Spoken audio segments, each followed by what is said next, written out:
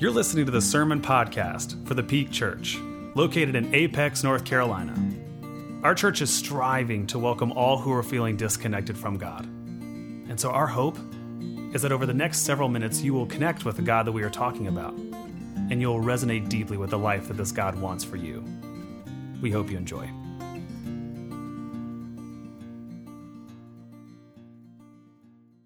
Good morning again, friends, and welcome back for another week in our brand new sermon series titled Ordo. Ordo. For those of you who don't remember your Latin lessons from elementary school, Ordo in English translates as order. Order. For the next several weeks, what we're going to do is we're going to explore and we're going to discover together what normal order, stages, levels, and phases is common to experience here in the Christian life. We consulted scripture, we consulted theologians, we tried to figure out what are some normal guideposts that people sort of traverse through so they know what to expect. We know what's ahead, we know what stage we're in, and then which one is to come.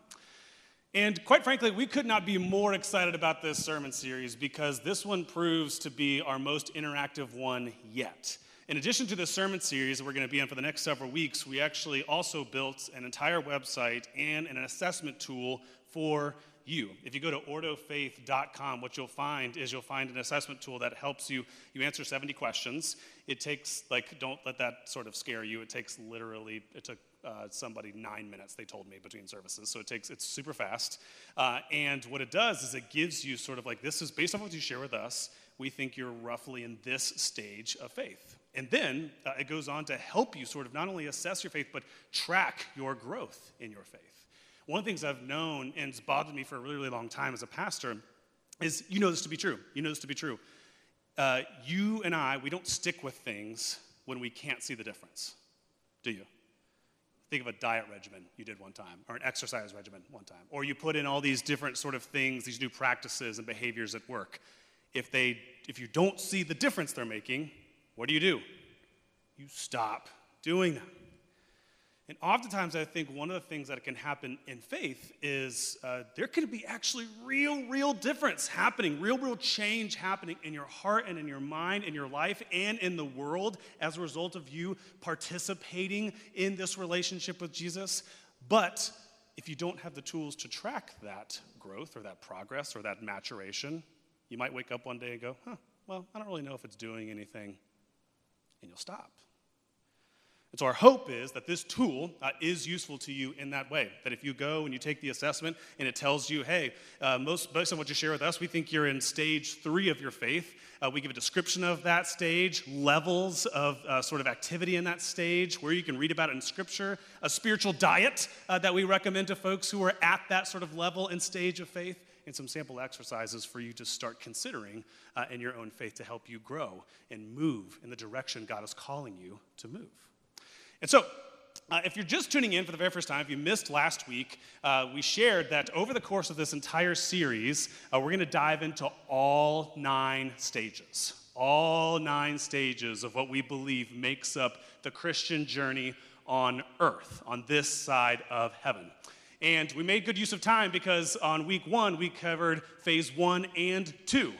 We shared that it is our belief as Christians that long before you and I ever choose to be people of faith, long before we ever have a hunger and a thirst to sort of pursue a relationship with Jesus, it's actually God who pursues after us. It is God who initiates and prepares a way for a relationship with us. And so eventually we become aware of that. We become aware of that in church, outside of church, through sort of secular things and sacred things. And today, ultimately what that leads to is if you're into that kind of thing, if that's exciting to you and appetizing to you, it leads to phase 3, which is the phase known as conversion. Conversion is the stage of faith. It's phase 3 where you are at a place where you're like, okay, I have been seeking, I have been open to this God, to this Jesus, and now I'm ready to make a decision. Now I'm ready to make a commitment. Now I'm ready to make a step to experience more of what life and future this God has for me. Now, to be clear, before we dive into this stage, you can arrive at the conversion stage. You can leave here today and take the assessment, which I strongly encourage you to do if you haven't done so already. And you might get a 3. You're most likely in a stage 3 for a whole bunch of different reasons. So the first reason you might get there is just because of what we just talked about. You might be someone who recently your experience has been quite linear. It's been like, well, I wasn't really interested in faith, and then I came to church one time, and now I'm really interested and aware, and now I want to do this. Like, there may be that. But you and I both know that life doesn't always play out that way. There's a nice chronological, ideal pattern. We hope life unfolds in that way. But sometimes it's a little bit messy. So you might be in stage 3. You might be in that conversion stage and phase of faith, sort of linearly. Or you may have come by way of a different path. So again, path 1 on the left, you're seeking faith for the very first time, or the first time in a really, really long time. But you might be here today, and you might be re-engaging faith via path 2. Maybe you're someone who, you've always been around church and you were raised in church and faith, but like if you were being really honest, you never really engaged. Like you were there because someone you loved really wanted to go, or you were there because you were taught by your mom you should go, but it wasn't until recently that you started showing up for you because you wanted to be here. You wanted to experience what this God had for you. Or maybe you're path 3. Maybe you're here at stage 3 in your faith because there was a season of life way back when faith was really important to you. You were really serious about your faith. You were really engaged. And then something happened. Stresses of life came in. Worries of life came in. The internal and the external pressures sort of suffocated that faith and made it go away. And so you're here. You're in stage 3 because you're trying again. One of the things I love most about Jesus is that you can try again and again and again and again. And that dude's arms are always open. Amen? Amen. And so, as we're digging into this conversation today, this might be a conversation for you. You might find yourself in that place, in that stage, in that level of faith. Or you might be listening to this conversation, and this is going to be a really useful conversation for you because you're journeying alongside someone who's at that point. And maybe it's a kid that you're raising. Maybe it's a colleague. Maybe it's a neighbor. Maybe it's someone who has been recently engaged and interactive in this conversation, but they're just starting out. And so how do you love and care for them well? Okay? So for your sake and for others' sake, let's dive in. If you got your Bibles with you, if you're watching this online or you're here in person and you want to track along with us today, we're going to be camped out in Luke chapter 15. Luke chapter 15, the Gospel of Luke is one of the Gospels, so it is one of the books dedicated to retelling the life and events of Jesus and his ministry here on earth. And to give you a little bit of context, to give you a little bit of background as to what's happening specifically in Luke chapter 15, is we actually don't even have to guess. We don't even have to guess. Right out of the chute, the author shares who Jesus is talking to. All right, so Luke chapter 15, verses 1 and 2. Now the tax collectors and sinners were all gathering around to hear Jesus. So these are folks who are not religious, are not spiritual, probably have not been thinking of the morality of their actions at all, except like in the last 5 minutes, okay? And so they maybe stumbled in on accident and bumped into Jesus and sat down and started listening to him. So they're there, they're listening to what he's got to say. And verse 2, we also have got the Pharisees and the teachers of the law. So the folks who are very devout in their spirituality. They've been a part of church for a very long time. They're seasoned veterans of this whole believing and gospel thing. And they a little grumpy about it too. They're over there saying to themselves, who is this guy welcoming these sinners? Does he even know who these people are? Like, oh, they're going to get some dirt on my religious clothing. Like, oh my gosh. And so they're having this like powwow of people. And when Jesus has them there, he tells these 2 really strange stories. He tells a story of a shepherd who loses a sheep, leaves the 99 sheep to go and find the one. And he also tells this story about this woman who loses a coin and turns her entire house upside down to find said coin. Those of you who have toddlers, this is like a toddler who loses a toy. This was us a couple of days ago, right? Got to find the Mimi. Got to find the Mimi. Turn it all upside down. Got to find the Mimi. What's hilarious is I was rereading these stories this week, and I actually don't relate to these stories at all. because I am what you might call like a cut your losses type of guy. We were at the park the other day. We have 2 children, and we found one of them, couldn't find the other one. I was like, well, we got one. It's lunchtime. Like, I'm hungry. Like, it's fine. Let's move on. I'm kidding. Most days. But Jesus tells these 2 stories. He tells these 2 stories, and I actually believe both stories were targeted at a different audience member.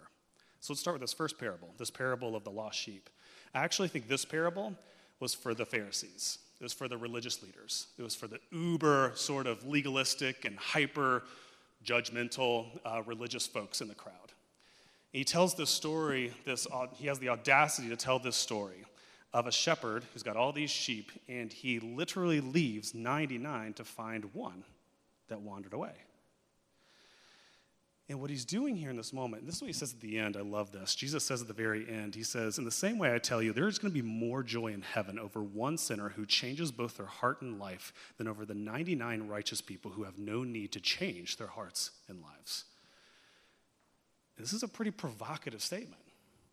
Because if you read it at first blush, it appears like, oh, so does Jesus love and care about the person who wandered away more than the 99? And that's not at all what Jesus is saying. He's telling the story, and he's telling it in this way to help the 99, aka all these religious folks, to remember something they have forgotten. That they, too, are the one. Some way, somewhere along the way, they forgot. They were the one, too.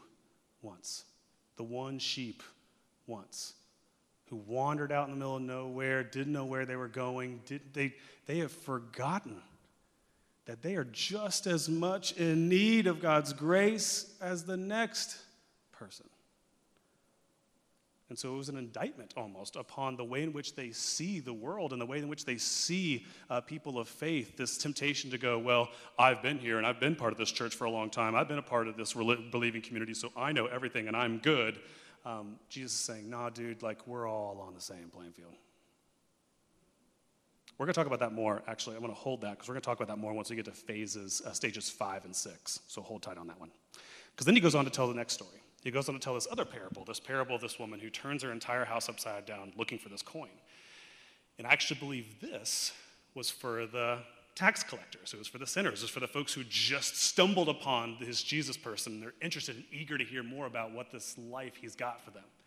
And I love this line in verse 10. Jesus says this. He says, in the same way, I tell you, joy breaks out in the presence of God's angels over any one of you, over sinners who change both their heart and life. Now, friends, I want to break something down for a second. The word changes there. In most translations, that actually is translated in English as repent. And repent is one of those words that if you've been around church for any length of time, you know sometimes it carries a little bit of baggage. Because sometimes people have used that word in ways that sort of connote that, whenever you find yourself on the wrong side of what God wants you to do, repentance is you need to feel bad about yourself, you need to beat yourself up, you need to hate that part of yourself, you need to just totally rehash all of your mistakes, and then you can come back into God's presence. But you want to know something that I love so much about Jesus? That ain't the type of repentance that Jesus is after at all. I'll prove it to you. The Greek word for repentance used in the New Testament, used here, is metanoia. Metanoia. And if you actually do a little bit of digging and you get to the root, so if you study the etymology of this word, what you'll find is that in very, very simple terms, you want to know what Jesus is calling those folks to? He's just inviting you to turn. That's it. Nowhere in there does it say, hate yourself, feel awful about yourself. It just says, when you, by the grace of God, realize, holy cow, I'm walking down a path that is leading to destruction and harm for me and for other people, and it's severing my relationship with God. When you realize that, the only thing that God is interested in, the only thing God wants is for you to receive and hear the invitation to Turn around. Don't go that way no more. Please let me show you a more beautiful, a more excellent way. This is the repentance that Jesus is after. This is the very thing he's calling those folks who find themselves in this sort of phase 3, this conversion type moment. This is what he's inviting them to. So Kyle, what does it look like practically? We'll break it down even further. So again, I'm going to plug the Ordo website and the assessment one more time because, again, if you go to the website, one of the other things that we did was we said, okay, when you find out what stage you're in, you go through the website and you can find, like, what does that mean for you when it comes to the major aspects of the Christian life? How do we measure the major aspects of the Christian life? And so for us, the way we built the assessment was we built it off of these 5 categories. Sorry, that might be kind of hard to read for you, those in the back, but I'll explain it to you. So the way in which we based the assessment was we think that a holistic spiritual diet, a holistic spiritual health is measured by A, one's knowledge of God, one's understanding of God. B, your activity when it comes to spiritual disciplines, prayer, meditation, journaling. C, service of others. You can follow Jesus, but you can't follow Jesus and hate your neighbor. You got to love your neighbor. You got to care for others. Was I doing letters? A, B, C, D. Okay. Church engagement. That one's pretty self-explanatory. Like that's also a part of our diet. And then fifthly and finally, it's witnessing to others. And so as we move through this, you're going to see those levels adjust up and down based off of what God challenges us to do and has in store for us in each of those stages. But understandably, in phase 3, at conversion, these levels are going to be pretty modest, right? This is someone who's just starting out. And so when it comes to knowledge of God, really the only expectation is that you understand the general story of who Jesus is, and you understand in general the salvation message that Jesus came to preach. When it comes to spiritual disciplines, this is becoming a new habit for you. So you might be starting out only doing it once or twice a month. This is not something you're doing every day quite yet. It's not something you're doing every week, maybe even quite yet. You're just sort of introducing it to your system. Service of others. So this is something you're also trying to make more of a habit. You're trying to get more in a rhythm of caring for people and participate in opportunities your church is putting on to do so, or maybe your workplace, or maybe in the community. Once or twice a year maybe is where you start. Church engagement. This is another thing you're trying to sort of move into your rhythm. If you hadn't been going to church every single Sunday, but you've been sleeping in, like it takes you a minute to go, okay, like I gotta get that on my weekly rhythm. And so witnessing others, you'll see, fifthly and finally, you'll see that one on purpose is 0. It's because our expectation when people come to me and they're at this stage of faith, some people come in, they go, yeah, I know I gotta go tell people about the message, and I gotta go, and I go, no. Actually, right now, I don't want you to. And I know this from firsthand experience. It's because when I first came to faith, there was a lot more I didn't know than what I did know. And so this season is actually for focusing on you. And so this is why, again, you go back to the website, one of the things that we found is when we researched Scripture and we researched what have been the sort of historical practices of the Christian church for folks who are at this phase 3, conversion. For us, the diet for those folks is 3 things. Testimony. Don't worry, I'm going to break all these down. Community and discontinuation. Testimony, community, and discontinuation. For folks who are at this stage, we recommend these things. What do they mean? We're actually going to do the first 2 together, testimony and community.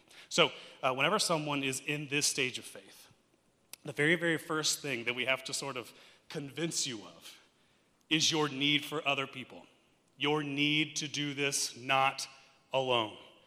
And listen, you can leave here and you can find another religion, another faith that preaches that you can do this all by yourself. You can do it sort of like a religion of individuality, where it's just you, your YouTube channel, listening to all your favorite sermons, your favorite playlist, your gel pens. Do people still use those? They don't use those. Journals. You can do that. But at some point, you're going to be confronted with a harsh reality that in order to follow Jesus, you're going to have to learn how to do it in community. What does Jesus say? For where 2 or 3 sermon podcasts and devotionals, there I am among them. Now, does that mean God can't show up in devotionals? No, absolutely God can, and God does. But this is a social faith. This is a social religion. You can't love God and love your neighbor as yourself if you're never around said neighbor, right? So the first thing that we always encourage those folks to do who are at that stage of faith is to find a community, find a safe place where you can be yourself, you can share your story, and those folks will be receptive to that, they will be accepting of that, and they will give you a space to thrive and to grow, and they'll also give you a space to share, right? This is Romans 10:9, so this is what I mean by testimony. Testimony and community. We want you also to be able to share what's going on inside of you and to put it out into the world, not only for their sake, the community's sake, but for your sake. And now, this typically happens in confirmation for us. This happens in baptism for us. We do this because it's not only really, really important for the community to hear those stories, like you heard Sandra's earlier, but it's for you too. Now, I get it. Some of you are like, yeah, I don't really like sharing. Like, watching you get up there and speak in front of a bunch of people, like, it makes me sweaty. So, like, I don't really like this very much. Like, the whole sharing thing, and to be quite honest, like, even if it wasn't in a public setting, it's risky to share. Because you don't know what people are going to say. You don't know if it's going to be received. You don't know what kind of listener is on the other end of that. And there's also these weird internal complications that whenever I share stuff about what's going on, why exactly am I sharing it? What are my intentions for sharing it, right? I love this. A TED Talk came out a couple of years ago by Derek Silvers. It's actually been viewed like 6 or 7 million times. And in this TED Talk, he goes, whenever you're going to make a big change in your life, you're going to make a big transformational change in your life. Maybe it's with your job or with your health or maybe it's with faith. He actually gives very counterintuitive sort of like suggestions. He says, actually, whenever you want to make a big change, don't tell a soul about it. Doesn't that feel wrong? But he goes on to say why. He says, the reason for which is because scientifically it's actually been proven that when you share about a big change you want to make in your life, and then other people start complimenting you for it, oh my gosh, sister, you're so brave. You're so brave. I wish I had your discipline. I wish I had that. When people share their compliments in response to what you're claiming you're going to do, something happens in your brain where you actually begin to believe you've already done it. And you don't follow through. Give you a perfect example. Right before we had kids, Marie, we were young, dumb parents, and Marie was like, you know what? Before we have children, I'm going to knit them blankets. Marie's never crocheted or knit a day in her life. And so she's like, I'm going to do it, though. I'm going to knit them their first blanket, so the first time that they arrive into the world, they will be my arms and my blanket. It was a really beautiful gesture, really beautiful moment. 2 days ago, I was cleaning out our son's closet. And you want to see those blankets? Here they are. Here's our live picture at those blankets.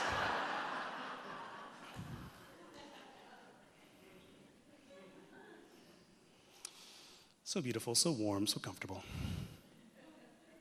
But it's valid, isn't it? It's valid. You've seen people do this, or maybe you yourself have done this. You've been so excited about something, and you got on social media and you shared about it, and you told your whole world about it, and something happened inside, the motivation just plummeted. So that's real. That's real. So do we just not share anything? Like when we make these changes, should we not confess with our mouths, as Romans 10 says? No, this is where it's a little bit more complicated, because in response to that, there was also a study done by Ohio State University that found this. They found that, yes, while that is true, if you were more intentional with who you shared that information with, so for example, if you didn't share it with the world, but you picked and you chose specific strategic people who you knew would hold you accountable, the odds of you succeeding skyrocketed. In other words, whenever we feel this call to share, we need to ask ourselves this question. Am I, in this moment, searching for accountability, or am I just looking for attention? Am I looking for accountability? People to hold my feet to the fire with this thing, or I just want attention? Jesus picked up on this so Jesus has several of these moments in the Gospels. He has another one in Matthew chapter 8 where he would heal people. You ever seen stories like this? Jesus would heal somebody, he'd do a miracle, and he'd be like, don't y'all tell a soul about it. Again, I don't understand those moments because I'm like, tell the world! But Jesus didn't do that. So in this moment, he heals a man, and he does this. He heals him and says, see that you don't tell anyone, but go and show yourself to the priest and offer the gift that Moses commanded. Don't tell, show. Big difference. Telling other people is just, you want the attention, you want the compliments, you want the, oh my gosh, like I'm so excited for you. When you show someone who you're trying to be, it requires vulnerability. It requires honesty. It requires you going to a community and saying, I'm not going to be able to become this person by myself. And so I need y'all's encouragement. I need your inspiration, and I need your accountability. I need you to call me out when I start slipping back into the person I'm trying so hard not to become. And friends, that leads to the last dietary suggestion, spiritual dietary suggestion we have for folks who come to our office, who come and have conversations with us, and they're in this stage. They're in this stage 3 conversion sort of level of faith. The other thing that we strongly, strongly suggest for folks who are at this stage that we believe is backed by Scripture, it's taught so much in the history of our faith, is the other thing that you're going to have to do and you're going to have to get real serious about is discontinuing your participation in things that are not helping you become this person that God has called you to be. The Apostle Paul writes it this way. He says in Philippians chapter 3, these things were my assets. So he's talking about his life before faith, his life before conversion. He had all of these things that he considered to be assets, things that used to be super valuable and very important to him. But I wrote them off as a loss for the sake of Christ. Even beyond that, I consider everything a loss in comparison with the superior value of knowing Christ Jesus, my Lord. He's stating that I've reached this point where I just now have perspective.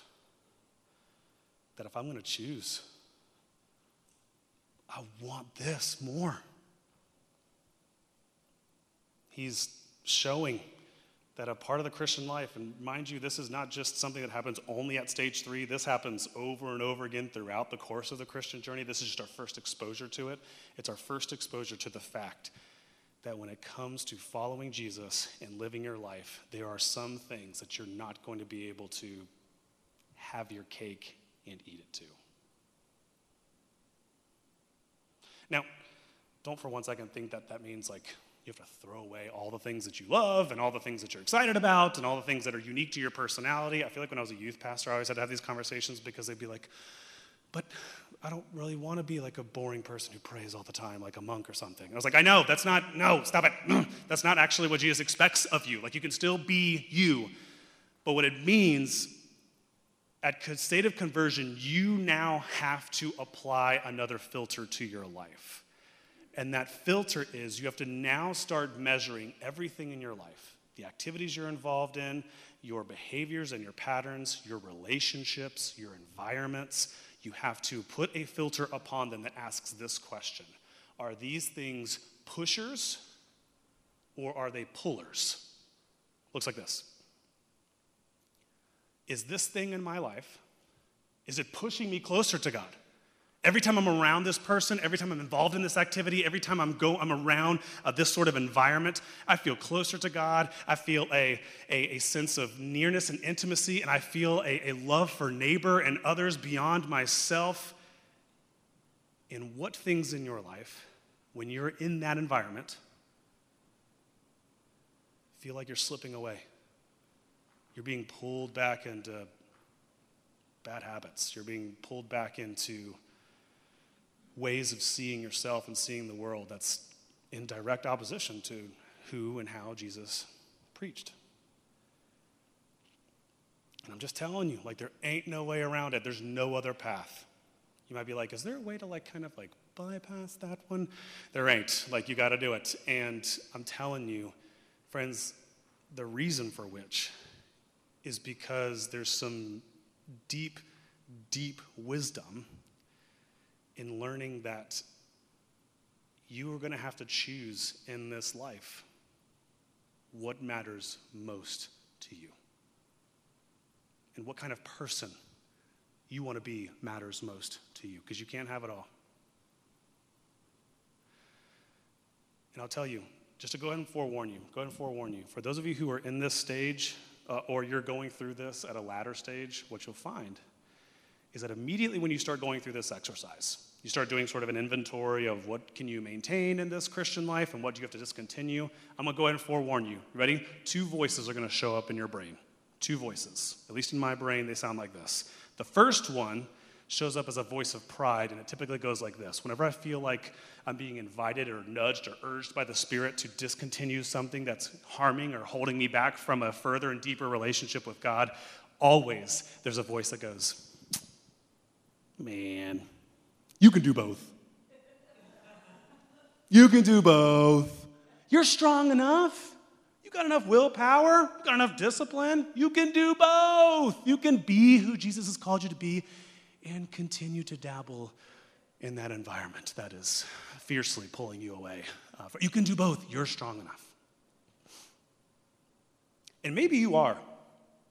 Full transparency. Maybe you are. I am not, and I was not when I was first at this stage of faith. I'm not strong enough to do it. Almost every single time when I found myself at those sort of junctions in life, almost always when I tried to maintain being both types of Kyle, almost every single time, one of them won out. Spoiler alert, it wasn't the Jesus-y one. This is why Jesus says what he says in Matthew chapter 6. He says, no one can serve 2 masters. Either you will hate one and love the other, or you'll be loyal to one and have contempt for the other. And so the first voice you'll hear is one that tries to convince you that you can do it all. You can have your cake and eat it too. And the second voice, this one's different. This one's different for me at least. The second voice comes in the form of guilt. You see, especially when what you're being invited to discontinue is a relationship, when you feel like the Spirit is saying, look, dude, I don't know how you and I can be close as long as you are dating this person or working in this environment or continuing to suffer in this friendship. At those moments, there's always this little voice of guilt that says, but what's going to happen to them if I don't hang out with them anymore or date them anymore? What? I don't want to do that. And friends, this is where I would just remind you of the ancient, beautiful, spiritual wisdom of your flight attendant on Delta Airlines. That you really do got to put on that life mask. You got to put on that oxygen mask yourself first before you start trying to help other people. Because if you don't, you ain't no good trying to protect or preserve or help someone else's faith if you lose yours in the process. It's a mute point. Doesn't matter. Self-care, self-love is not selfish. Remember the great commandment that you are to love the Lord your God and you are to love your neighbor. Somebody finish it for me. Yeah.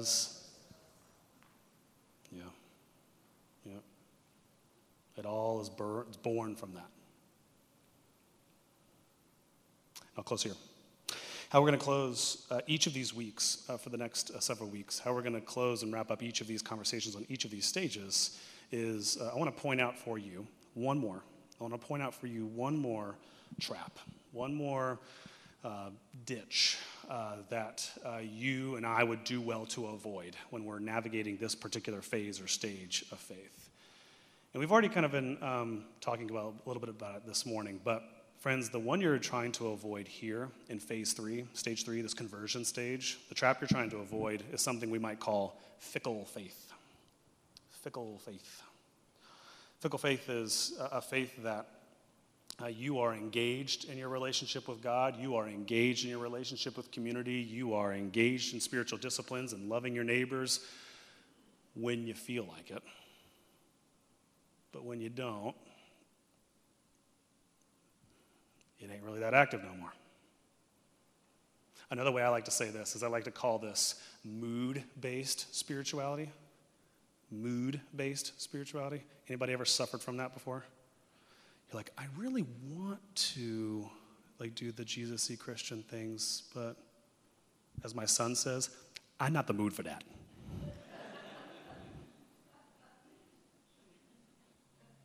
You want to know what's something really interesting about moods, though? So I was doing some research on moods, and scientists actually believe that mental health professionals believe that there are a whole range of factors that impact your mood. So some of you came into worship today, you were squabbling with your partner on the way in. You're like, I don't know why I was in a bad mood, but I felt like picking a fight, so dadgummit, I'm gonna do it. And sometimes it's like a mystery to you. And you wanna know why it's a mystery to you? It's because scientists believe that your mood is comprised of all of these things: the weather, the relationships, mental health, triggers, stress, poor sleep, hunger, the news, hormones, vitamin deficiency, low blood sugar, lack of exercise, medication, caffeine, and that's the only ones I could fit on the screen.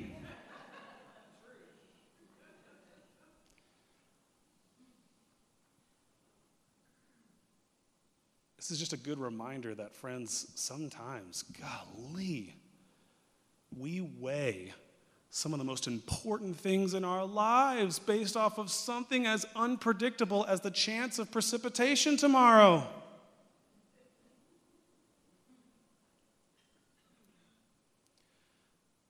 And the remedy for this, how to avoid this trap, this pit, actually comes from the Psalms. Psalm 42, verse 11, David, writing kind of like his own spiritual journals, writing his own spiritual diary, he's having one of them moods. Okay, woke up, having a bad mood. Okay, maybe there's a chance of rain. Maybe one getting his vitamin A. I don't know what's going on. But he's discouraged. He says, but why am I so discouraged? Why is my heart so sad? Okay, forget it. I will put my hope in God. I will praise him again, my Savior and my God. What David is showing us here is that part of how you avoid that trap of fickle faith, that mood-based spirituality, is you have to reverse the current. Instead of being someone who allows your mood to dictate your movement, you've got to be someone who does the exact opposite. You've got to be someone who moves first and watches their mood follow. Or to use the words of Peter, Peter says, my spirit is willing, but my flesh is weak. Friends, when you find yourself in that moment, God, for the love of God, please follow your spirit. Your flesh will follow eventually. Because, friends, your flesh wants to keep you right where you are. And your spirit is desperately trying to lead you into something, to become someone that you never knew was possible.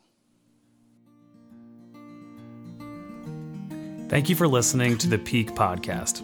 Make sure you subscribe wherever podcasts can be found. For more information on how to get connected with our church, please visit us at thepeakchurch.org.